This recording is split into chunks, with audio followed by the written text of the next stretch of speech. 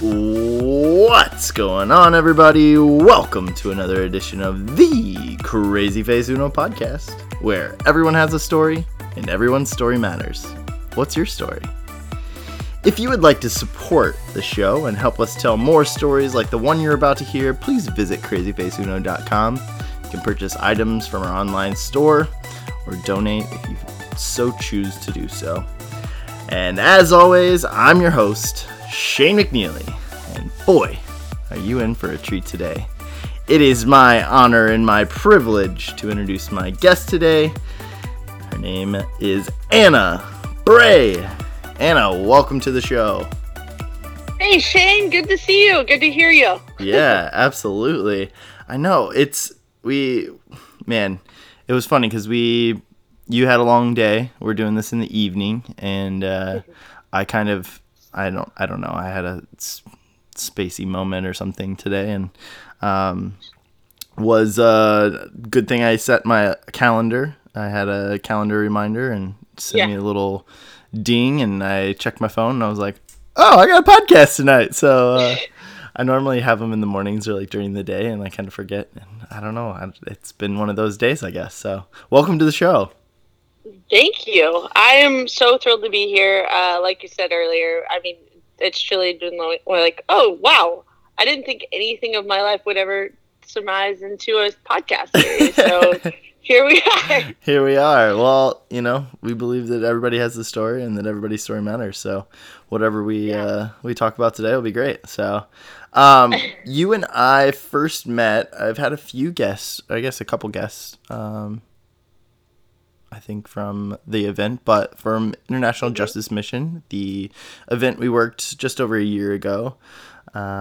You'd been working for them, correct? As like an intern or as I was, staff or I don't know.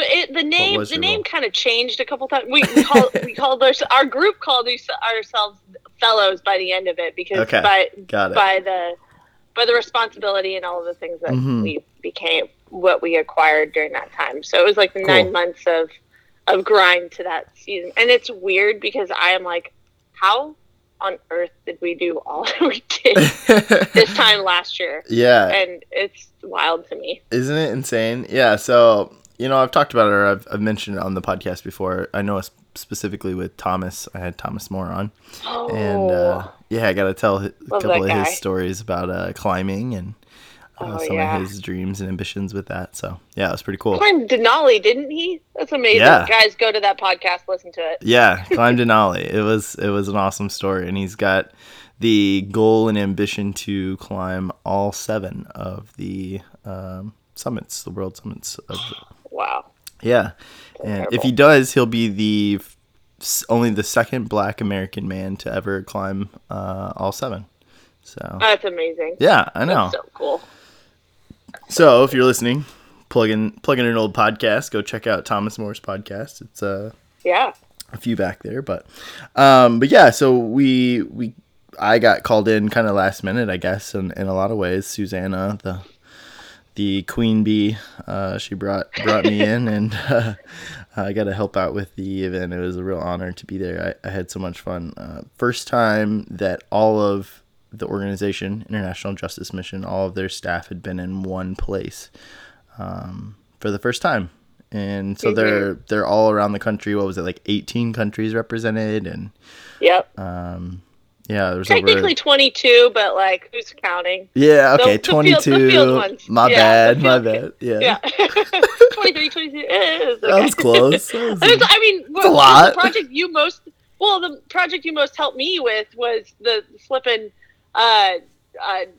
World Cup, and that was I still have, like, when we talk about brackets and like when I think about Sweet 16s and like trying to explain to like a brilliant lawyer who's my manager and they're like, why do you mean, why can't we have a Sweet 16 bracket? And I look like back at them and I'm like, you're really brilliant, like it's like the math. And I'm like, we have 23 teams and I can't split the difference to make it nice and easy. Yeah, and then you came in and you're like, this is easy, we can do this. And I'm like, oh my God, this is amazing. Oh my God. You did awesome. You guys killed it. You guys, and like I came in, like I had fresh legs, so like I was ahead of the curve as far as the energy side of things. You guys had been working and cruising along with that event for a while, and man, anybody that's worked an event ever out there, like you understand there's that like sprint at the end, and with over 1,000 people that we had to accommodate, and 23 different countries, so that's to and from their countries, getting them in, their stuff, their visas, all of that kind of thing is what you guys worked on the backside, and then just like logistics once you get there. So you guys, I took like a 30-day travel outside of, so like once that trip was done, it was kind of dumb because I should have probably taken way more rest, but like YOLO, but you gotta just keep going. So I like after the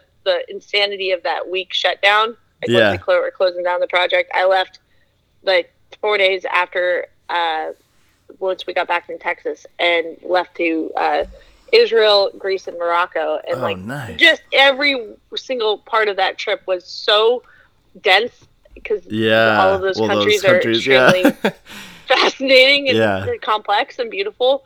But I was so tired by the end of like those 30 days. I don't know how 2018 was just a massive like what the hell did you do to yourself? Just a complete blur probably. Yeah. How was Morocco? Okay, well, I mean the other ones are cool too, but like Morocco is a place on my list. I would love to go. I could give you like a long, I mean, the long-winded is like eat all the food you can. Yeah, that's while you're there, because it's just beautiful. But we were there.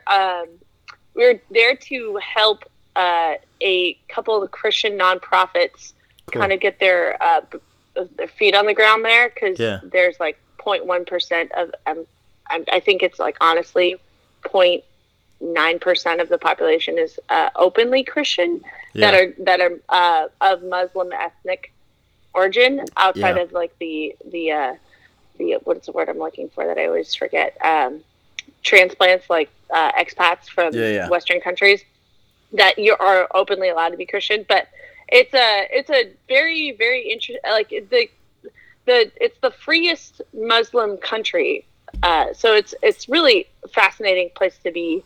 Kind of just like in this ebb and flow and pull of like a lot of people are going to Spain, which from where we were in oh my gosh, I just forgot the city's name at the tip of. Don't you hate when that happens? I'm the worst with names in general. And, I can't. And then it's like you feel like you're so responsible to like say the name. You're like, I should know this. And then I just like, need to do it justice. Bye.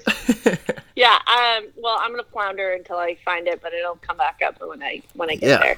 But but it's just it's such a weird, like, beautiful country, and my biggest regret was not getting to go to the Western Sahara, but it is pretty damaged by ISIL control in that area. It's pretty exploited by that region's like terror operatives that come in and out of there. So it's like it's kind of hard. It's tricky to be there, and it's also really like fascinating we were working with these underground networks of nonprofits that are Christian. So we like on the outface we had to just say that we were like anything from just a travel group to students, which was super fun because you could honestly, it was hilarious. There were moments when you knew when you were getting tracked by the secret police, because they're like, what are these people doing hanging out with like these obscure like non-consume, like if you're not like buying things, you will get tagged by someone. But it was just fun in the sense of like, oh wow, I'm definitely in a I'm doing something extremely controversial here. What an experience. It was good. Learned a lot about physical. I didn't realize, this is the takeaway from Morocco, I didn't realize how important the physical therapy is, and having people have that exposure to just like very basic post injury healthcare. And what a luxury and a privilege it is to live in a world where I will avoid physical therapy after a marathon or anything that I've done, just because I hate physical therapy, but it's such a freaking privilege that I get to choose that and know that that's a choice rather than because there's just so many people there that have really, really easily fixed injuries as a young person, that whether it's a club foot or I don't know, cerebral palsy, that if they just had gotten that injury looked at much sooner, there would have been a lot more mobility that they could have had access to. But anyways, Morocco is wild and fascinating, and I highly recommend going. Man, I'm gonna have to check it out. What was your favorite food? They just the dates there were honestly just really delicious. I had this lamb. I can't remember the dish's name off the top of my head right now. I'm not gonna remember it, but just saffron and eating with your hands and just eating with bread and pita and oh my gosh, it is so good, and hummus. I had going from Israel to Greece then to Morocco, I had been eating some of the best food I still think about all of the time. Well, my wife was in, I think it was Israel. She went to Israel and she talked about the dates being there that were really good, and so that's interesting. Being a bratty Californian, I can also be I have good dates here too, but honestly, they've got a lot. They've got on lock. Yeah. Well, tell us, Anna. We're 11 minutes in. We know that that you and I worked at an event, and you just went on this trip, which sounds amazing. But what are you up to nowadays? What are you doing for work? Where are you at in the world? Still California? I actually spent about the rest of the year in DC, and then I moved back to California this last August. Okay. I was kind of in a rock and a hard spot because it's a beautiful and hard moment when you realize I can't gain any more responsibility as a young professional if I don't have a master's degree. And so I was what I gathered from the things that I'm passionate about, which are anti-trafficking and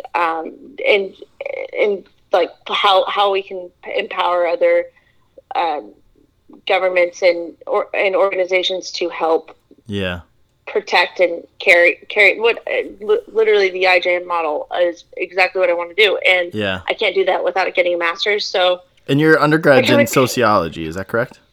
Yeah. From Point Loma Nazarene University?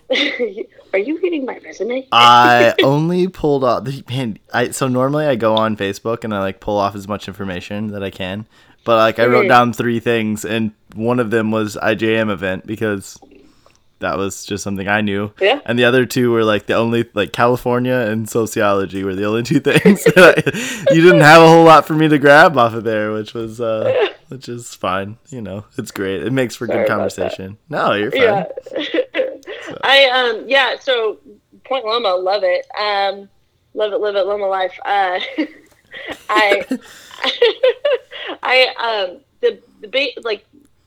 So basically I came back to California with the redirection being okay, this is a great pivot point to be able to go jump into my 30s and be what do you really want to do? Well, I really would love to either jump into law enforcement or I'm truly you, Shane, are asking me this question in the most transitional moment of this week as I'm about to go out to Ithaca to go take an interview for a master's program out there, and I'm how on earth did this happen so fast? But that's awesome. No, that's happening. So cool. It's crazy.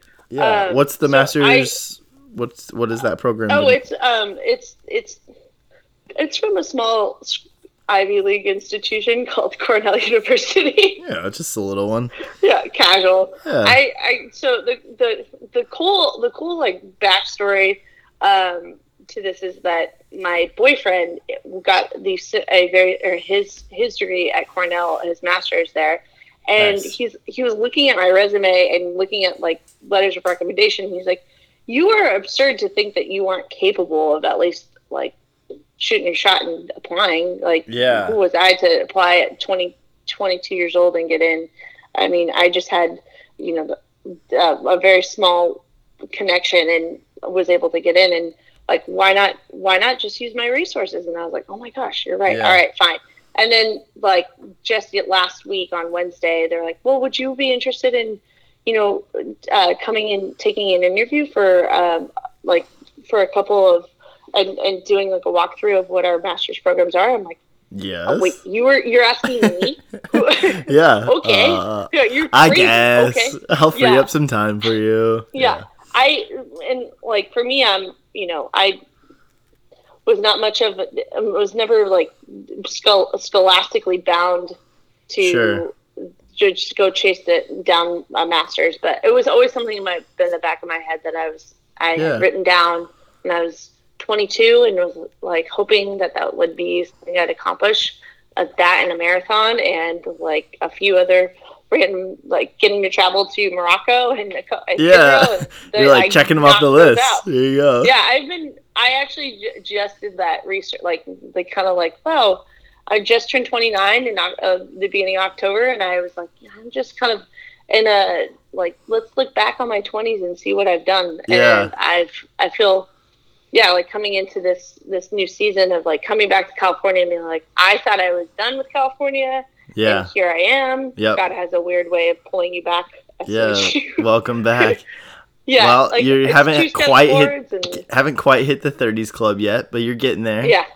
The weather's warm up here in the 30s club, so come on up. I'm not scared. Yeah. I'm not scared. That's good. It's just different. I didn't want to be 30, but now I'm 31, so just now I'm like in the 30s, like I can't even say I just turned 30. I'm like, I'm 30. I'm 31, whatever. No, my brother is turning 35 this next week, and then we're all kind of like, like, this is weird. You're getting old. Yeah, dude. I know. Right? And my sweet boyfriend was like, dude, you can be the president of the United States. We've got a shot here. I never even thought about that. It's like the next, then it's like the next age, like milestone, right? It's like, yeah. There's some weird ones along the way, and that's one of them. Yeah, crazy. Yep. I was really proud of Devin for flipping that negativity on its head. Like, yeah, you know what? We can do this, Chandler. You've got the military background. You've got their letter. Like, you can do this. That's awesome. So how many siblings do you have? I have 3 brothers. 3 brothers. Which is very much part of the identity that I have grown into. Yeah. as a woman. How so? And I think this is kind of a great like backstory. I think that growing up with 3 brothers, I loved doing anything to be with the boy club. I wanted to be in the club. Yeah. I wanted to do if you told me to take my BMX bike off of that enormous jump to be in the club, I was going to full send. And I am the most memeable person when it comes to like doing hot rod like things, because it's just like, oh yeah, okay, full send, like 3 concussions later and like bed rest and all of the things. It's like, yeah, okay, maybe not. Maybe like, slow down. Tone it down. That's awesome. No, that's great. That's so cool. Yeah, it didn't really bode well for like my senior year of college when I like had to take 4 days of bed rest and had to tell my professors that this is like pre-head injury like seriousness. This is like right before that, so people kind of looked at me like, you can't. Why are you wearing glasses in the middle of class? Are you high? And I'm like, no, I just can't see. Like, I have a really bad concussion and I'm still here. I think you've got to tell it. I think you've got to tell us this story now. Oh, okay.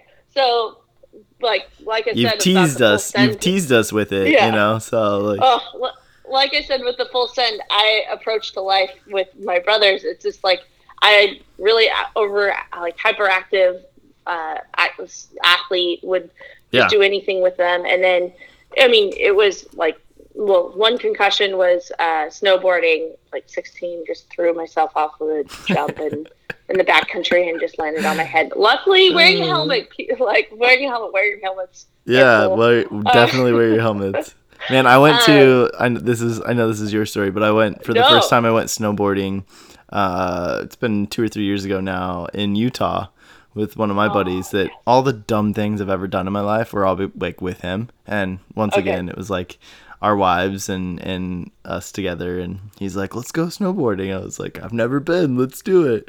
And we went down some like hill. I swear, I like complete somersault, like flipped, like rolled down like a couple times.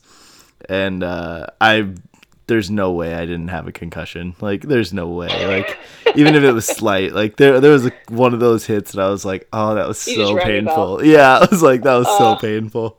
I was like, I'll be okay, but that was bad. And when you start losing your hearing is like when you're like, for sure. What? Like, oh, yeah, exactly. When after you've like hit your head so hard you can't hear anything. Yeah. No, that's good to know. I know I've had some in my day. I haven't necessarily been diagnosed with them. I'm one of those that's like managed to not have anything, I guess, so severe that I had to necessarily do that. But go on, tell us your story. You were snowboarding. So I'm just like giving you the head count literally of how many times. So then it was skateboarding, and then playing in soccer. I knocked a girl out once, and that was really sad. And I think I walked away with a concussion too, because I just connected so hard. I felt so bad because I sat there like holding her because she had blacked out because I hit her, and we were just. It was like one of those like perfect textbook like reasons why headers are dangerous in soccer, but but do your business because you're a fullback and you got to protect your goalkeeper. That's right. And I connected with her, the side of her head and the front of my head, and I just knocked her out cold. And then like you're 13 years old, and you feel awful when you hear the next day at like your school that someone at their soccer tournament that you didn't know were playing in the same tournament as you, like saw an ambulance pulling a girl off it. And you're just like, my bad. Yeah, I'm like, I'm sorry, I'm a bad person. But so that was like soccer. The last one, other than motorcycling, but not really like that. I mean, I've acquired enough like head injuries, but the last one that just put me out in a bed for 4 days in the dark was in my senior year of college. I was, funnily enough, on Black Friday. I was surfing out in front of Newport Beach, and I just caught a really great 6-foot wave and got my wave, and then was paddling out like a mad woman because I couldn't get out fast enough past the next set wave. Yeah, and I like caught the. Just got sucked into the power of the wave and just did a washer machine, and the board kind of just like the board and the leash kind of were still bobbing up ahead, and then like just fell cracked right over my head on the. It was a sad day. If you're listening and you've never been surfing, first off, sorry. No, it's great. Like, it's one of the like. I don't think that people understand how hard it is. Like, it doesn't look as hard as it really is. Yeah. And it's mostly just like you have to have so much respect for the water. Like, and 6 foot is really big. Like, like that's legit, you know? Like, that's not something you don't want to just go mess around in that. No, like, that's legit. So, like, well done. It was, and like this, the back end is like, I was there wanting to. I hadn't been out in like maybe a couple of days, so I was just a little like not loose, and I don't know. I just blew it. It's one of those moments where you usually get away with it, but this was the one time. You took it in a little far, and couldn't get back out past the break. Yep. I lived in San Diego for a few years when I worked at Invisible Children, and so I bought a board and of course had to like give it my old best shot. And there were many times that I got washed up, you know. There was a couple times I like didn't even make it out like past the break. I was like, I remember this one specific time, and I was working my tail off. I was trying so hard and I never made it out, and I ended up like throwing up like a couple times. I engulfed so much salt water, I was just like dying. Like I just ended up, my buddy was sitting up on the beach, and I was just like, well, I'm done, you know, like this is it, you know. Like, sorry. So I'm glad that you don't have any like phobias to the water, because that just, or traumas from the water, because that would be just so the worst. Yeah, I mean, there were a couple times. The worst is when you're in like water that's like up to your knees or your waist, you know, and you like get washed around. You have no idea where you're at, and you can't find the ground. And then all of a sudden you're like, there it is. And you're like, boom, like come back up. And you're like, oh God. It's like such shallow water, and yet you like have no idea where you're at in the water because you just got washed up. Yeah. Yep. I thought I was capable, and you know, I caught some waves. I had fun. Like it was great. In 3 years I got to, you know, I got to have some fun. But man, I learned so much respect for the water and the waves, and there were many times that I had taken a shot or two, that's for sure. I mean, that one, that crack over the head just, it put me in like that, okay, like your flight or fight where you're like, okay, I have to swim, make sure that I get air, get out of the water, finagle my way. I got to the while the you're still getting pounded by weight. Yeah. And luckily, like Newport Beach, where I was out in like the high 50s of the streets up here. Yeah. They like, I was lucky to have this, like, it was shallow-ish, and it's not like you're out at Point Loma having to paddle in like a massive point break. Right. That would have been terrible. Yeah, no, thank God. But I got in, and like my friend and I, he kind of looked at me and was like, "Are you okay?" And I'm like, "I don't," and like vomited, and you're like, "Oh, nope, she's not okay." Yeah, nope. We got one over here. We got this one right here. Oh no. So then I like to think of that as blackout Black Friday for me. So I got back to my house like totally like zany brain, like can't really tell the story. So it looked like I look like I don't have an actual valid case for this. Yeah. My parents are like, "What is going on? Yeah. Like, are you hungover? Yeah. Like, what? Are you okay?" Yeah. Like things that like would be normally like something my brothers would be like not being able to explain the story to, but I'm like jumbling my words. Like I am a crazy person. You're a mess. And I'm just like, okay, well, I'm gonna figure this out.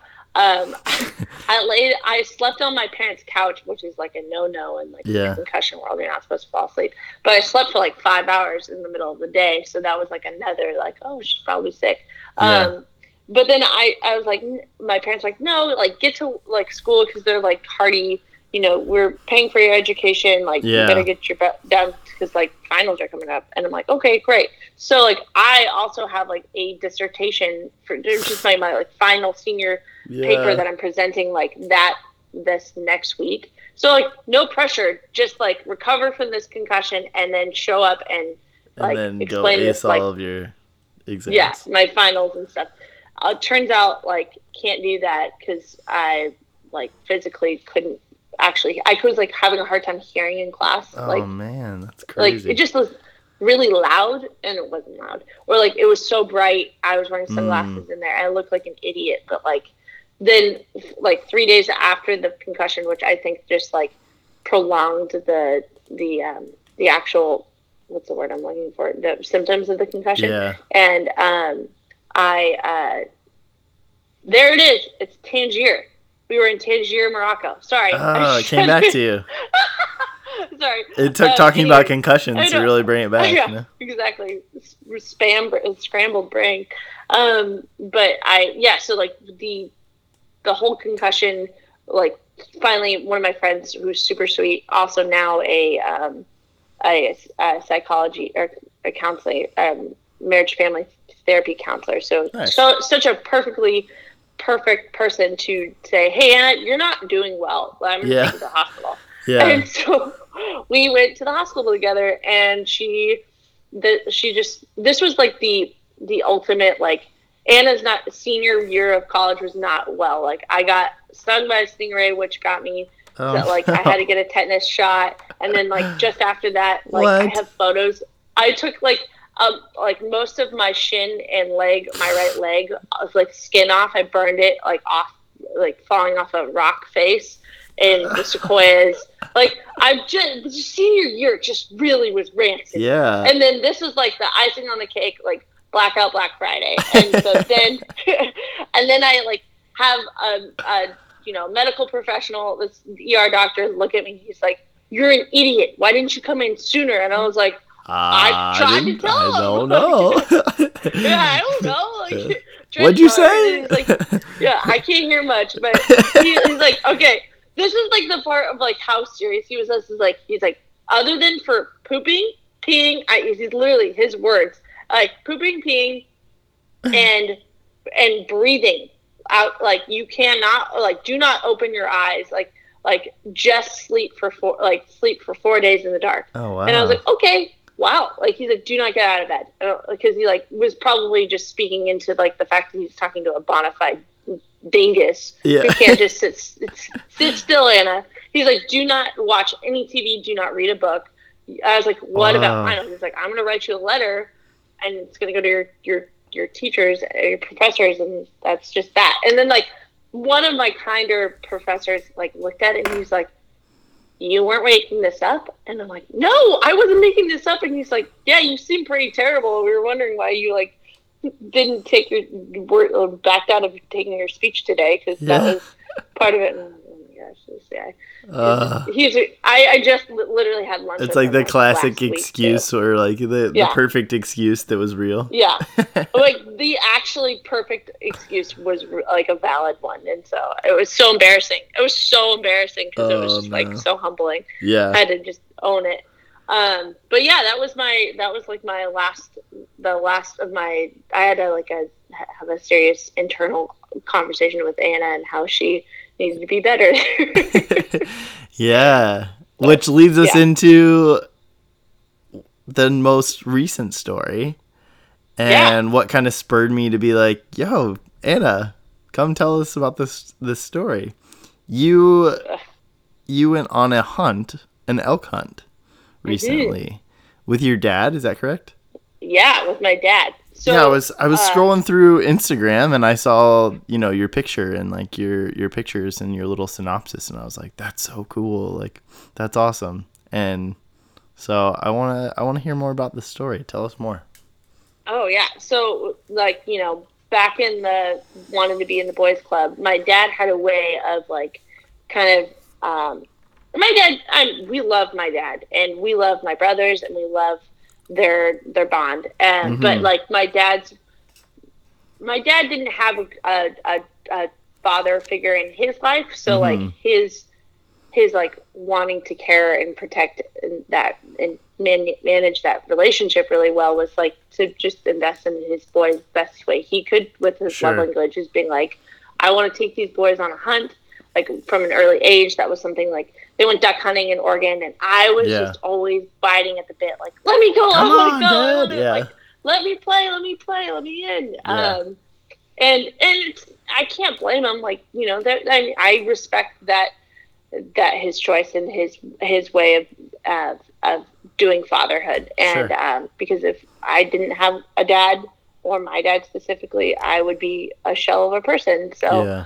I love him, and so he like, I finally just was like, Dad, like, if you're ever gonna get, actually it was kind of like a perfect like, you kind of were there for this. I actually, my dad, you might have met him. I think I did. He was he was there. Yeah, I think I did. He was at the event, and the IJM event, and I think the wonderful thing for him to really see and like fully understand the person that he kind of like said, you're a girl, you go in this category. Like, I've got boys, I have this category for them. And like, I kind of just I blurred the lines and confused the hell out of him. And I think that the wonderful thing about like that opportunity with working at IJM and him kind of seeing this progression of this project, and then finally getting to be there to see it all, he was just like, I get it. Like, I totally get your longing of your heart was just like, you just really wanted to be a part of like lots of things that I'm also interested in. And like, actually, you're a very interesting person. You're not just like a woman. You're also my daughter. And I also want to be a part of like these fun things that you get to do outside of my brothers. That's cool. Like, I wanted to go hunting really bad. And we've been talking about it for the last 3 years. We have, so like how you acquire, hunting, like to get a hunting tag is a license to permit you into certain areas of parks and recreational areas. They're recreational zones of different states have different zones for where you can do these recreational hunting permit and tags. And they're motivated. Sure, like I actually just watched something Trevor Noah did a special on burning like the conservationists who are the hunters that are self-proclaimed conservationists. They were specifically to apex predators. I truly believe that there is an element to hunting that is conservation centered. Doesn't mean it all is. I'm not. That would be a blanket statement. I truly can see where there is. I think that there is more than there isn't. You know, I don't know if there's a show on Netflix called Meat Eater, by Steve Rinella. Yeah, you got to check it out. It's a hunting show. I mean, it's a sportsman's like show, but it's not like the old school, like when I was growing up, probably like you would probably remember them too, like the old hunting shows and stuff. It's not like that. It's different. And it's talking about, you know, conservation and, you know, just giving your all and respecting the animal. And, you know, I don't know. It's like it's a good show. I really respect it. And another guy that I listen to the Joe Rogan podcast a lot, and he has a lot of those guys on just talking about hunting and conservation, and you know, a lot of the tags that I'm sure that you bought, and a lot of that money all goes back into conservation of the animals and conservation of the land, and like it's hunters keep the like ecosystem in so many ways. Like they really do. Again, it's not every hunter, you know, there's just like, it's not every person in the world wants to, you know, whatever, there's a bad apples everywhere, but but I think that as a whole, I think you're right. I think that hunting it's important. I think it's good. And, you know, there's no better way to, especially I'm assuming you guys you did get it. Well, I won't spoil the well, so I've been putting in for tags for, I've like this, like, okay, so quick side note. Yeah, we almost killed a majority of the buffalo in like the early 1900s. Yeah. But they are back, and they're much more wilder and more grander than ever. Yeah. In certain parks, and the ones that like linger off to the sides, off to the sides of these, like the Grand Tetons and Yellowstone, like you can get tags and you can go for a bull. Okay, and it's very hard because they are smart and they like to stay in packs, and typically all the packs live in the national park, so you can't really get to them. But there are certain points, and yes, you can go to like there's like, this is not hunting, but you can go to a farm, if you will, the like fenced, go high fenced farms, whatever. Mm-hmm. Yeah, which is dumb. That's my opinion, but there's pros and cons, but I think it takes away as well. I think it depends. Takes away from the beauty of it, like what happened in my hunt, which is literally a perfect storm awesome. But so we were bidding for this bison one, and my dad randomly was like my brothers have been going elk hunting for the last 5 years or 6 years, and they put and to get a permit they've been waiting for a bull elk for the last 6 years.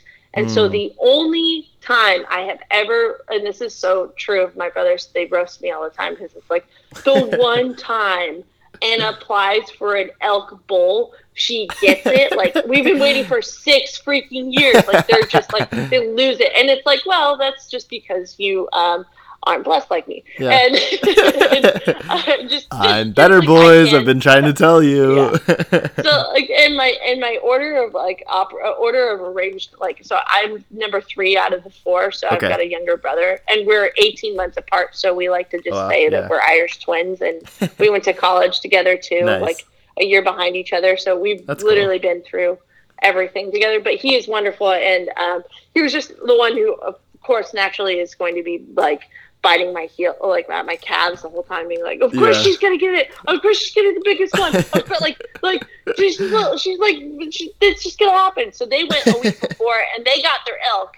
And my brother Chase, who's second oldest, he got like this badass old elk. Nice. It was pretty old bull. And for those beautiful. Listening, the older, the older ones are actually this is part of the conservation of hunting the older elks. And so when they're out in the wild and they're out, it's not just like your public lands or, that anybody will just shoot whatever they see in a lot of ways. Like, I grew up in Midwest, so whitetail, and it's just kind of like a free for all, it's not like you're picking on age, but the age is really important because the older ones, they don't reproduce as well. They cause problems, to the younger bulls that have a better ability to continue to reproduce and to continue to populate the the abundance of elk. And so they're like the perfect the perfect ones to hunt, because they're no longer necessarily producing, and they cause problems and cause issues to the other herds. And so it's this is part of the conservation of elk hunting. And that's the and also I'm assuming here, but have you eaten any elk yet? I should send you some. I haven't. I would love it if you could send me some. Okay. I would forever be in your good. Yeah. Give me your address. I have a box for you. Yes. I'll overnight it too. Oh my gosh. I'm so excited. Heck yeah. It's delicious. It's super low fat. Yeah. I think it's the leanest. I can't speak in facts. But I know that it is very lean, and it is much more desirable in taste than a piece of beef. Yeah. And it's great, and I love it. And I've heard so many good things. I'm really excited. I'm gonna send you some. Yes, you're the best. And it was so much fun this last weekend. I was in Yosemite, and my boyfriend and I were getting to eat we made fajitas and burgers, and it was just so much fun being able to eat what I got. Your elk, heck yeah! Oh, so, spoiler alert. But there's nothing better than eating. I've been deer hunting, and I've hunted deer, and there's something about it. I know those guys that I was talking about, Rogan and those guys, that they always talk about this as well. But it's there's nothing better than being able to consume something that you took the time to do, yourself, and kill and stalk and hunt, and there's just something about that whole process that's it's just, it's better than eating meat. It's better than eating beef. Totally. There's just something special about it, for sure. Absolutely. Getting to have that interaction with the thing that you really respect, which was something which was really intimidating to me. So I'm coming into this at a not minimal. I would say an average exposure to different styles of rifles and shotguns. Sure. I've shot shotguns often with just out in California, clay pigeons and all sorts of fun things. And then also just rabbit hunting. We were just out in Prescott, Arizona. We were nice. Shooting rabbits out there. It was super fun. But awesome. With my dad, which was like 5 years prior to that, this trip was when I was like, I really want to hunt and I really want to do this. So we've been putting in for bison tags. Maybe this January I can come back on and tell you a story about bison. Let's do it. Buffalo. Yeah, the let's wild do buffalo. it. But I hope I get it. But Buffalo Anna. Yeah. So they the what was I saying earlier? Oh yeah. So I'm practicing taking rifle shots. Luckily, my brother Chandler is an ex military army sniper. Paratrooper, so go 82nd if you're out there. You had a great teacher. Yeah, I had a guy who just was like able to stand by me and be like, okay, like you just got to take this hit on the shoulder, because some of the 30-06s and other rifles he personally has, we were playing with, and I was also just like, I need to get like a 200. I need to nail a 200-yard shot without fail, like be able to just at will be efficient. And to respect an animal is to take the best shot you can. Exactly. And to put that time in like you did, to like train and to make sure that you're ready, Yeah. And also like then when we were out in Wyoming, we were out near the Tetons, and I think like the biggest thing, like coolest thing that I got to be a part of was like go with someone, a hunt master who his name is Walt, coolest dude in the whole world. He's like 6th generation Wyoming resident, like lived near Jackson Hole. He can trace his lineage like that way. He's just like his dad was a renowned oh shoot, what's the word I'm looking for? Rodeo master. He's a rodeo master, and he just like these people are incredible. It would be cooler. It's like 20 times cooler than like a big wave, meeting a big wave surfer from like Hawaii or whatever. Just getting to meet like the most professional, most caring, like people who live for and want to die in this space and love their land, like love the land, care for it. So Walt is like one of those guys who's just born and raised a true cowboy. Like you actually get to sit next to it, and he's like taken lots of different conservation people out there, from like people from like the Patagonia people. Sure. He's like a very he's well known, well respected. Yeah, that's awesome. Yeah. That's really cool. Like, getting to like sit around a campfire, or hop on a horse and go hunt with him was just like crazy, because it's just like, this guy is so cool. He's legit. He's so cool. Did you get to hear some stories and stuff from him as well? Oh yeah, like that's awesome. Anything from while we were gutting my elk, he's just like, I am so glad you guys aren't interested in hunting any apex predators, because one, I don't really love doing that, but two, they stink, and because when you gut them, they've got actual meat inside. Yeah. So it's stinky. Like, oh wow, I didn't even think about that, but yeah, that makes sense. Yeah, crazy. That's why we smell when we decompose. But the inner, like, so Walt like knows this region, like born and raised in this area, knows it like he was just telling me, he's like, oh yeah, we like, and like when it's like -20, we just like go put backpacks on and skis on our backs, and we go ski that mountain, and we just climb it and ride down. I'm like, who are you? This is so cool. Like awesome. I'm from coastal California, where we just like barely get our feet wet in the ocean, and we're like panicking. So like it's just not really, but like this guy is just rough and ready, and awesome. He's a badass. It sounds like. And his wife is a wrangler. That's the word. Is a wrangler too. They're just like such cool people. Did she come out with you guys, or was it just him? She did actually. She did a couple hunts like with my brothers, but she didn't get to. She was wrangling, go figure, and doing her job, which while Walt was doing his. So Walt was great. He's also like first he has to size you up, which is just like, it's intimidating because I'm like, this is my first time. Like, I like grew up on horses as a kid, but like haven't been on one in like maybe a year or two, and like whatever. Like, here we go. I'm so like the first day, and like the backstory is I from IJM, Megan Allen got married. Yep. She got married, and so I was at her wedding and I was a bridesmaid in that, and so such a fun wedding. But like, we didn't get back.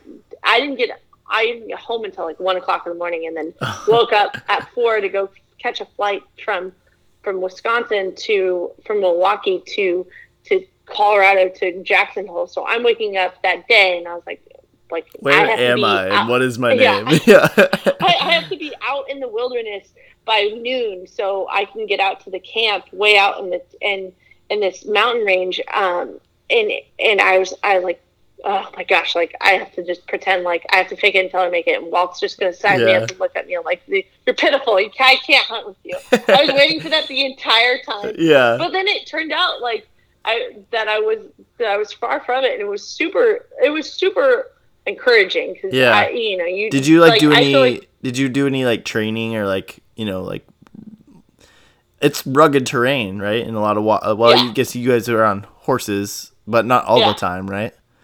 Yeah, we were on horses until a point where so he kind of looked at me and he's like, do you want to hunt in like to camp? Because camp was about a 25 mile ride in. And I looked at him and I was like, yeah, I want to camp. I want to hunt in. Are you kidding? Like, what are we doing here? And he's like, okay, all right, she's cool. Like she can do this. Yeah. And so, which was nice to kind of get that encouragement. But, I was exhausted. So like I had maybe about like, I was literally falling asleep on my horse while we were riding out there. It's so beautiful. But I'm like also like hooked on adrenaline and like trying to focus, but I'm also like petering out and like about to fall asleep. Well, and there's like a rhythm too to like on a horse that like that like trot or whatever, Oh yeah. How heavy were your packs? Well, like not too heavy. We had a pack horse. We had we had one pack horse for our stuff that we were packing into camp. Yeah. But which helps. So that That's cool. Definitely. We had, it was a great situation. So we go out for the initial first like hunt experience. So Walt and I'm following Walt around. My dad is tired too because he was coming from a different flight and like the day prior. So he's also allowed to take a nap because he's 63 and he can. And so he goes and takes a nap while we're out like hunting this one hillside because Walt like can like look at the ground, feel it, and be like, yep, the elk are here. Like he just knows where they are, and that's crazy. At all times, and he's got a pulse to the nature.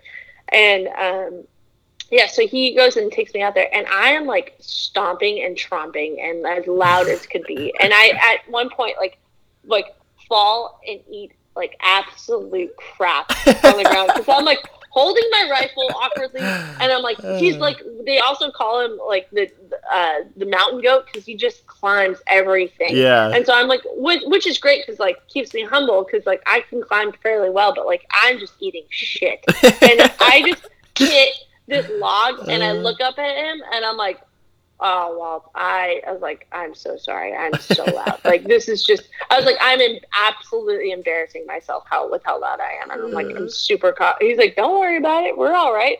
Like, he's like, don't worry. You're not the worst thing I've ever seen. And I was like, okay, great. Like, maybe today you're the worst thing I've ever seen, but like, it's just like, it felt so bad.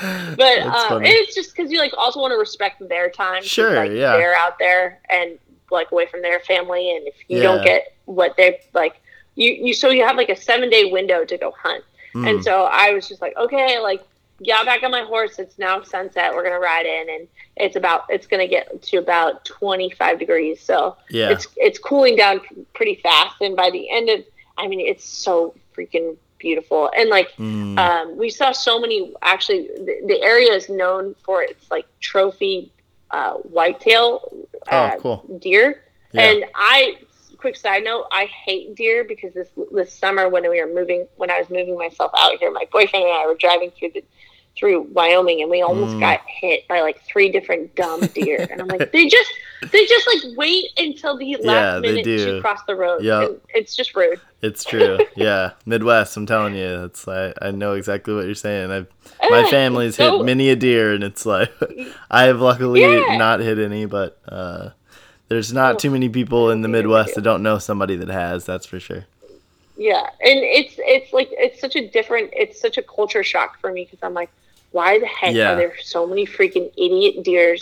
Like, can't we just control the population? And I mean, obviously we can't, but like, actually no. Apparently not. Like I've heard, what is one fun like fact that I heard is that they like people will literally put on like different front ends to their trucks so that they can like collect deer on the hood of their car. And you're crazy. Like, oh, that's a thing. Yeah, just not hood ornaments. It's a whole nother meaning to hood ornament, huh? Oh my gosh, it's so funny. Oh my gosh. It's terrible though. So did you see? Great. You were saying you saw quite a few of them out there, and like these really beautiful deer. And I was thinking to myself, I was like, honestly, like I don't know what I'm getting myself into. I was just like totally tired, like terrified of really making an absolute asshat out of myself. Yeah. And, like, especially because you're here with the the world's best Wyoming like professional. Like you couldn't be with like I'm like I can't blow this. Like I can't do it. Like it would be, I don't know. I don't know what to compare it to other than maybe just being like with like a world renowned like for me it would be like surfing with Stephanie Gilmore. Yeah. And then like better catch this wave, Anna. And you're like, don't blow it. Don't screw up. Big respect for her. But she's badass. She's great. She like I don't know. I just would love to. I was just like would love not to blow it. And like we go out to camp, we get settled in, and I'm exhausted. But like we meet these 2 other people who were there for the same hunt, different guides.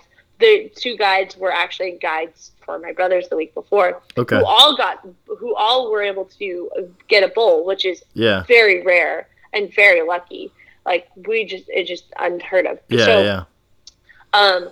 Like my dad's already got his elk, so he's just there to hang and have a fun time with me, just getting to experience this. And that's cool. So it was really fun. But these 2 guys that we meet, like it's so funny. They're from Ireland, but they're from New York. So like they're 35 years removed from the motherland of Ireland. But they were strong accents. It sounds like. Yeah, it was so funny because the Wranglers, like they're so nice and kind, and they're like yeah, I mean, like I think the most unique experience for picking these 2 guys up were like the private jet they jumped into and jumped out of. And we're like, oh well, I guess one of them owns a bunch of horses. Yeah, like ta-da, like cool. We're here. We're all just really like, oh wow, these guys are well, we don't know who they are, but they have Irish accents. Here they are. Yeah. So they were like complaining because they were giving their hunt guides, who are like, again, wonderful professionals. They who just recently got help track and find bulls for my brother. So like we're the testing environment is like very, very true. Like they know what they're doing. Yeah. And these 2 guys were like complaining because like they're like, oh, we haven't seen anything the last 3 days. Because like side note, I had come in. I was supposed to start the hunt on a Friday, and I didn't start hunting, or I didn't start to get into camp until Sunday and start formally hunting until Monday. Like that was all I was going to do on Monday. So you were at short time from that point in time, then.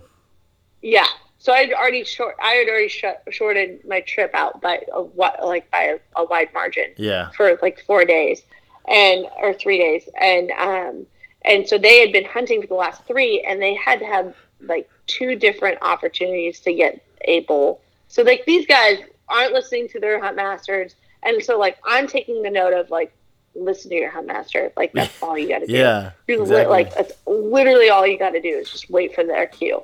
And so that night I'm just like so tired, and I'm like, all right, I got to get to bed about like by 9, no later. Mm-hmm. Wake up at around 4:30 because that's like you got to get up with the creatures, all of the creatures of the land. So we get up, get out on our hunt, and were you able to sleep well? No, I had a really bad dream actually. I had a dream that I also hate spiders, like. But like the reasonable kind, like, you know, like the ones that are poisonous. Yeah, well, that's fair. I mean, I also, like, quick backstory. I had, you know, like in California, as you would know, there's no like actual determinant of like when fall has happened, other than you know that it's spider season and fire season. Yeah, and like they're usually like a week, like you get a 2-week notice. You get the spiders and then the fires. Like it's like boom, boom. Yeah. Not great, because I walked into a wolf spider, like full abreast into it, and I could feel it, and I shook off my body, and it just like you could hear the like thud on the ground, and I was like, also barefoot, and I screamed like a very, very loud little girl, and I was okay with it, and I like didn't know what else to do. What else do you do? I mean, that's a proper response. I don't know. You got to get it off. It was a fire, and luckily, like my sweet boyfriend was like, Devin, just like, he's like, 1, I've never heard you shriek like that before. Like, wow. And 2, that was a very, very admirable shriek, because that thing was enormous. And it wasn't like an average size, like wolf spider. It was an enormous spider. Like, and it was crawling on you. Man. It was 10 feet tall. Okay. And, what's that like movie, Arachnid or whatever? That's like the which like subtle backstory to my brothers. I have like these bad terrors of like my brothers who we'd catch tarantulas out where we used to live in Orange, and they'd put them in these like licorice containers, or my mom would catch these like spiders. I just don't like spiders, and they're putting in my face. That's pretty reasonable. It's it's natural. It's a natural, like, why do you have so many legs? Like don't walk me through it. I don't want to see you anymore. My mom has similar stories. When she was growing up, her brother would when her mom would go out to hang the clothes on the clothesline outside, old school, and he would catch these spiders, and he'd put them in jars, like mason jars, and he'd wait, and he'd lock the doors so her mom couldn't get in. And then he'd chase her around the house with these spiders. And my mom was terrified of spiders too, and so it's like reasonable. She's got nightmare. Yeah, see, she's got. I think we all have like a natural like no thank you, and then there are like the like wonderful scientists that are like, no, I want to study. Yeah, let me come here. Yeah. I've like had to kind of like I'm the like reasonable amount of. They're fine. I don't love them. You know, if I can get them out of my house, that's great. But I always had to like. My mom would be the one that would scream, and I'd have to come and take care of it for her, or get it out. Or she wrecked a car one time because a spider dropped from her visor of her car. That's sad. She's had some experiences with spiders. Yeah. Oh, bless her heart. So you had a dream. You had a nightmare. Oh yeah, I'm sorry. I had a nightmare that it's like a spider just like was a poisonous. What are those? Recluse was like walking or like was in my bed and just like walking all over my face, and I was maybe just, it was not about it. And woke up, and the camp like heard me like go, Dad, like just like my dad was sleeping like near me in the tent, and I was like. And just like screamed. He's like, "Are you okay?" And I was like, "It was stupid. It was a spider. We're fine. They don't have anything poisonous in Wyoming that I know of. Like, we're good. It's too cold for this. Like, I don't get it." But so we're fine. We go back to sleep. I wake up in the morning, and like everyone's kind of just like, "Oh, yeah, right." Well, Anna, how was your sleep? And I'm like, I had a bad dream. Damn it! Like, it's not my fault. Come on. was one time. Yeah. So yeah, wake up that morning and it's tired, like it's cold. We get on our horses. It's like beautiful sunrise, and everything is icy and mud. Like so, everything in the afternoon, the day before was ice or was muddy, which like hazardously muddy. Like the horses were tripping up on some of the like mud spots because it was so slippery. Which is they're such hardworking animals. Like I feel bad for them if that were to be the case. Luckily, nothing like happened where anyone was like actually like no horse or person was actually injured. But we just slipped once. That's good. We just slipped on my horse slipped on its knees on this one ridge, and it was like comical in a sense because she was just like not paying attention to her footing at all, being kind of like a all of a sudden she's like, wait,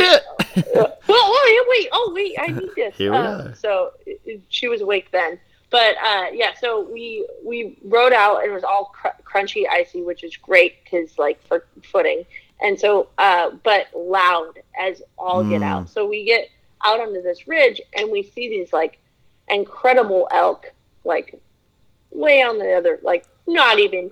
I mean, by ridge, I'm saying like a mile away, but you can spot them. But that's like really far from. Yeah. Because you got to go down and then back up, and then they're going to be moving at the same time, so then you got to try to cut them off, or. Yep. Are those the ones you guys ended up going after, or? Oh, I'm not sure. I would assume I'm going to say no, but because we were a little bit too far up, but we went up to this part, and Walt's just a funny guy because he's just like he's like, all right, well, like we got some time here, so let's just like kind of like roll us, and like also to paint more of a picture of like what kind of cowboy you're dealing with, he rolls his own cigarettes, and that just makes like me just giggle all the more. That's awesome. And like he's also just like a world like he if he wanted to do like a sport like without failure, he would just crush any. He's just an incredible athlete. Yeah. So, just like what just an all around badass. To roll a cigarette, I was just like, of course you freaking roll cigarettes, you jeez. And I was like, if I could roll a cigarette and know that I could be a better like athlete, then fine, I will do it too. That's awesome. So we were like hanging out, rolling cigarettes, and sitting on this ridge and watching the elk roll through, and it's just like it's so freaking beautiful and stunning. And then he was like, "Oh, and like if we go down south and just like up this other ridge over here, this is where Teddy Roosevelt has said like in his biography that he hunted and shot his own. He had done his one hunt that like." He left his group, he separated from the group and went after this one elk that he's been stalking for quite a bit, and he finally got this big bull. Wow. And which was cool. Super cool because like he is the president of conservation, and you know created this was like also the area of the Tetons very like mountain region that he felt inspired to don't 100% quote me on the actual bona fide fact because I'm not entirely, but I know that like this region is important because it was where he was inspired to start creating conservation efforts throughout the country. That's awesome. So it was like that's very cool. Inspiring and being like, oh wow, we're in like it's truly beautiful and incredible, and like also you're walking where some of the greats have gone before you, which is cool. Yeah, and like just like different Native American tribes have been through that. You just like my brain just goes like, okay, who was here first? Who saw it first? Yeah. Okay, cool. So like they saw this, and then these guys saw this thing, and they were able to hunt together. And I don't know. And though it's changed, it hasn't changed that much. Like you're seeing, you know what I mean? Like it's changed, I'm sure, but like, oh yeah, like at the same time, like you're still like you guys, you all got to experience this area. Oh yeah. And like. It's beautiful. I get that. That's cool. That's like a really surreal, I get, like, serene like experience. Oh yeah, I get like that super Walter Mitty, like almost like you dive into history rather than like your own history. Your own experience. But just like it just being like, oh wow, they like, I get lost in the story. That's so cool though. Of my head. But so we like we don't end up the first morning we don't end up like getting anything because we're all a little groggy and whatever. But Walt's like, oh, do you want to go see where the mudslide happened? And so he's like, oh yeah, well the town was wondering where the river went, and like the flow of the river would kind of completely died out, and no one knew what was going on. So a couple of us went and explored this back region, and to our surprise, the entire mountain had caved in. Whoa. Because I guess there's back in these areas there's like minerals and all sorts of crazy things, but like the erosion happened so fast that this enormous mudslide knocked out the river, and so this like new lakefront, new swamp lake was becoming, and was eventually this is like 4 years later when I saw it, but it was incredible to see this like area that it looked like a bomb went off, and it was just a naturally eroding mountain. Isn't that crazy?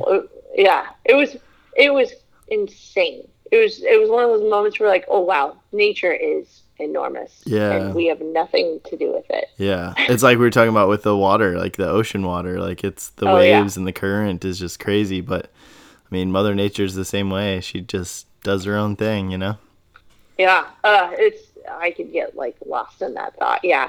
I just love that moment of being like, wow, we are so small and so insignificant in the grand scheme.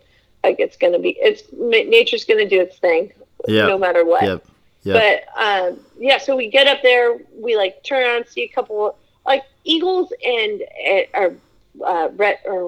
golden eagles and bald eagles were up there. And it was just a cool little like cove of place that we wouldn't have seen had we not been like with such an awesome guide who knew the place like the back of his hand. So we like go back down to camp, like eat lunch, take a nap, and it's around 3:00 and Well, it's like, you ready for round two? Like, ready for round two. All right. Like, I remember laying in my cot and I was just like, anxious and excited and like, Anna, this is your first day. Like, oh, like, please, like, and we just heard word that like by Wednesday there was going to be this like cold wind and like slushy storm to come through. So it was just going to be like wet, cold, and rainy, and I was like, I've lived through wet, cold, and rainy, and I don't want to do wet, cold, and rainy. Yeah, that sucks. Like, I don't want to do that. Yeah. I just don't want to sit in the mud and be cold. Yeah. But so we like, I was like, okay, like I will be okay if today, like I was like, I don't want to ruin, like I don't want to wish like this was over by now. Like I'm just I just really want to like experience the whole trip. But I also like want to hurry up and get this thing out of the way. Like I wanted to relish in it, but I also wanted to like. You wanted to be quote successful in the sense of like you wanted to be able to harvest an elk. Yeah, exactly. But I also didn't want to rush the process. Yeah, so I didn't want to miss anything. So so like we get back out there and I'm like, all right, like I'm feeling good. I'm feeling a little tired, but like I'm feeling great. Like I can stay focused because. Like I can, like it's like, because I can juggle this. Like I can emotionally like, get in the headspace that like this is like any other competition I've been a part of or any other like athletic endeavor that like took a months to prepare. Like this is just like focus, you are going in to do this, and so it's just like full commitment. And what I loved like most about like that afternoon ride out to this one area, which is where like traditionally spoken that like Teddy Roosevelt was in this same area too, which was cool. Like, which was the most like exciting part was like being able to share in that like history and tradition. Of course, and so we go up to like this one mountain. We took a while to get up this mountain, and it was like. I mean, we were navigating like logs, and it's a hard ride. So we're like navigating this like terrain and getting up there, and it's getting like more and more beautiful as you're climbing. And it's just like, oh my gosh, we can't. this is incredible. So we get up to the top of the ridge, and we buzz, like my phone buzzes, and Walt's phone buzzes, and it's like, hey, we have cell service up here. And he's like, oh, I'm going to call my wife really fast. And I'm like, okay, well, yeah, you go call your wife. I'll go look for my dad. So we went on this other side of this ridge, and we could hear them bugling, which is the sound that they make, like males make when they're moving the herd or just like communicating with other herds. And so we were like, oh shoot, where is it? Like, so we were like whipping around. Walt's like taking a minute, taking his 10-minute break. Yeah. And I'm gonna play an elk bugle sound real quick, so people can hear. I think I've got that. It's so awesome. Yep. Yeah. Yep. That's so accurate. Yeah, and like it's nothing like it. And when you hear it in the wild, and you're just like, oh my gosh, like that is. It's so cool. So that's what it sounds like for you listening if you've never heard an elk bugle. It's so but it bounces cool. off. I mean, it's like bouncing off the way aren't there like antlers designed specifically like in like an effort to help kind of, I don't know, maybe it's for sound to come in. I don't know. There's something with their antlers or something. I need to know more about the anatomy of an elk. There's something with it. So cool. With it might be to hear better. I'm not sure, but yeah, I can only imagine. I've heard stories about the elk sounds and like hearing them out in the wild and how crazy it sounds when you hear an elk bugle in the wild. It's awesome, and like not to like take it, like expose my dad's weakness, but he is a little bit hard of hearing. So when we were hearing these bugles, he heard them, but he couldn't direct the sound to a region. So he was on this other ridge, and I was like, no way, they're southeast. Like, I know exactly where it is.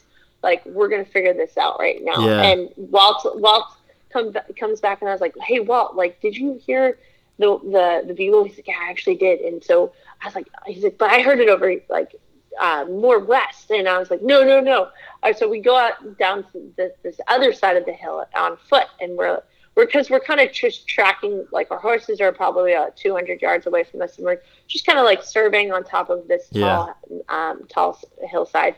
And we spot two cows coming into our direction, like maybe 75 yards or less. Yeah. And like in my head, because like I'm coming in feeling intimidated because I've never done this before, but I'm like, like I technically don't have a tag for a cow, but like you can like, if you don't get a bull, you can I don't know the technicalities, but like you can what my understanding was is you can take a cow if you want. Oh, interesting. Yeah. I don't know. But like where a cow is, it's probably the rut, right? Or that season. Exactly. So which means like the deer, the males, it's their time of year to go and spread their goodness. And so they are looking for the girls, looking for the ladies, and hear these young ladies come on walking in, huh? Yep, in a pair, like we usually do. And so this bull is like nowhere to be found, unfortunately, but we could hear him. Yeah. And there was like a couple other bugles like way further out. And so we're like, Walt and I look at each other. He's like, all right, Anna, like I think we got to go further away. And I was like, yeah, absolutely. He's like, all right, I know exactly where they'll be. And so, like, you just go, yes, sir. Like, okay, we are going. Let's go. And so we get back on our horses for another mile, and then quietly, and we hop off, and then we go walk for another I would say about half mile, just chasing them on foot, which is really, this was like when it gets exciting, because you're like, here we go. This is what it is, like where it's coming in. And so luckily we had the wind to our faces, so their scent was hitting us, not the other way around. Which would have scared them off. Right. And if our scent had blown into them. Yep. So we start getting closer and closer, and we get onto this ridge where it kind of, the valley kind of like U-turns in. It's almost like someone had taken a scoop out of the hillside, and we were on one lip of the scoop, and they were on the kind of like just in the middle of the scoop and about 150 yards away. And which isn't bad. We just, it wasn't like to get to the shot. We get up to like this perfect little, like almost like a trench line. So where I could rest the stock of my gun on the hillside and take a clean shot.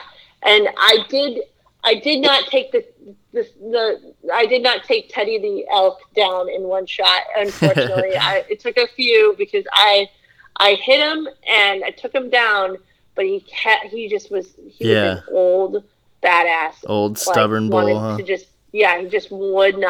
He would not go down, and which was really defeating because like in my head had built up this like two shots is good enough. Like you take 2 shots and you kill that thing.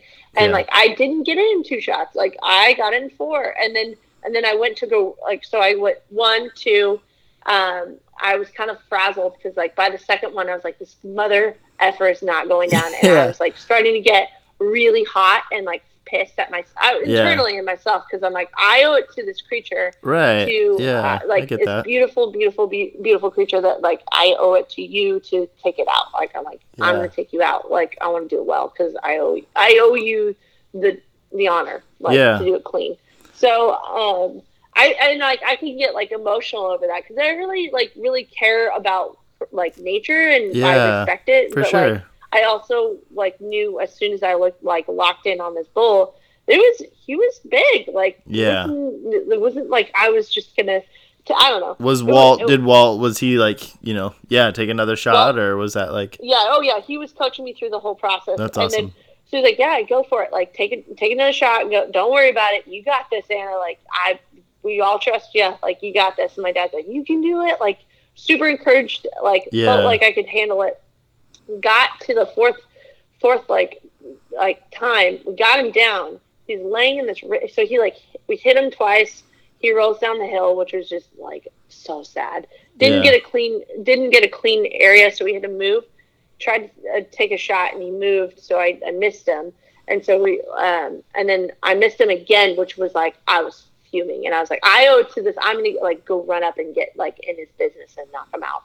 Like so I took my rifle and I bolted down there, and Walt's like be careful, like but get him, and like go get him, Tiger.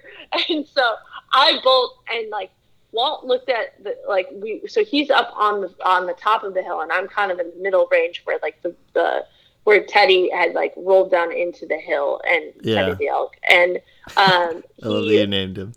I named him that because Teddy Roosevelt.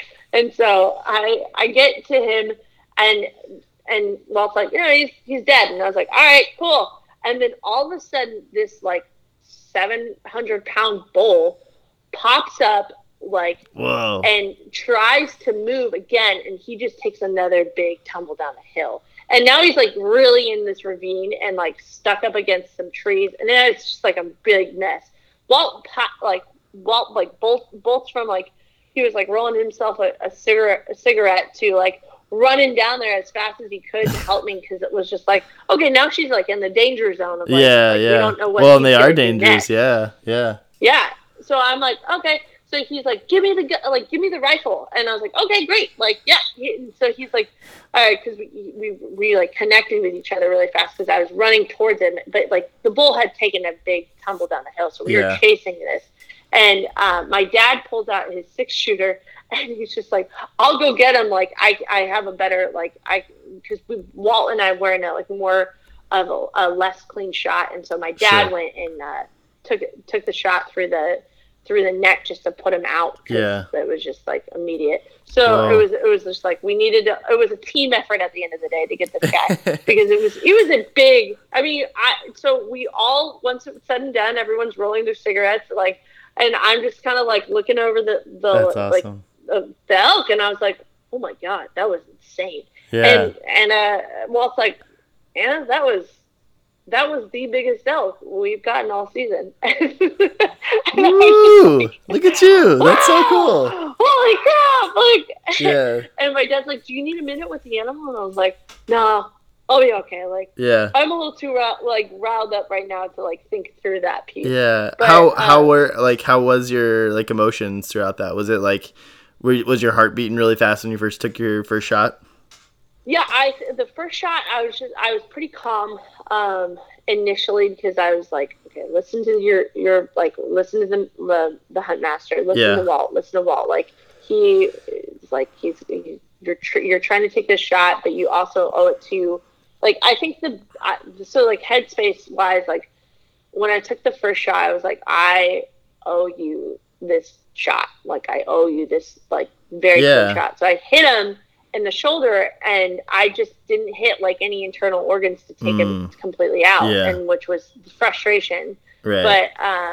But like that was when, so like I immediately get into like the anxiety of like I failed, and then so like my failure flex was like I hit him, but I didn't take him out again, and so then I was doing like my eyes were leaking because I was so frustrated and angry that like I was like clear. I was like, Dad, like I cannot. I was like, God damn it! Like it was so funny because like I screamed into like this. Now everyone knows like we're here. We've shot twice, like and I'm screaming, and you still haven't taken him out, And my dad has this all on video because I've seen it. I have it on my phone, but I could not for the life of me bring myself to watch it because I would just feel embarrassed because like I'm just like ramping up these like emotions, and I'm like looking at Walt, and I'm like, I don't want to disappoint you, like you're Lord of the Land, and like I don't want to disappoint Ed, like this elk. I owe. But you did it. You did it. That's awesome. Like you did it. But it was one of those things where I was like, okay, like I just was my first hunt, and so I like the takeaways of like the stress. It was so exhilarating, like so beautiful to be a part of that, like taking such a large animal down and being able to be like, I'm gonna eat literally every bite of you. Like I can't wait. Except for the one that I'm gonna consume. I'm gonna eat that bite for you. Yeah, you will. I like was really excited about it, and I think like getting to gut this enormous creature was also super meaningful because like Walt was like, look at these impact zones of like where you shoot, and he's like, this is the thing about like people who own these enormous rifles and these guns. He's like I think like the biggest thing is like if you want to go see what it looks like to get shot, like he's like just do what I'm doing right now, which is just gutting this animal. You can see the coagulated blood and like the hit spots. It's really fascinating. It's I mean, and that's not even like an animal that's akin to a human, but like if you look at it like a boar, I guess that's like the same. Wild? Like it's weird. It's crazy, but the whole hunt experience was just like I highly recommend anyone who would like to. I would love everyone to have that experience at some point in their life, because I would love to get into bow hunting because that truly is an art rather than rifle hunting. But getting to do this was once in a lifetime for me. So that's awesome. Yeah, we have 2 minutes before I have to like hard cut it off. Yep. Anything you want to leave us with quickly? Thank you for the opportunity to tell my story. Such a great story. I'm not trying to rush, but I like have like at 90 minutes, like I have to cut it off. Otherwise it like messes things up. Otherwise I would keep telling you. I want you to keep telling the story. So let's keep talking afterwards, but I'm going to go ahead and close this out and then we'll keep chatting. Okay, great. All right. Thanks so much, Anna. I really appreciate it. Thank you all. Thank you all for listening. If you enjoyed the show today, visit us on Facebook, Instagram, and comment on the post. Want to go above and beyond, get the word out, share the CrazyFaceUno podcast with your friends, your family, or random strangers on the street. We're welcome to everyone. Please visit CrazyFaceUno again, crazyfaceuno.com to buy our merchandise or to donate. Contribution helps us share more stories like Anna's today and stories just like yours. We appreciate you all out there. Thank you so much, and we'll talk to you again soon. Peace.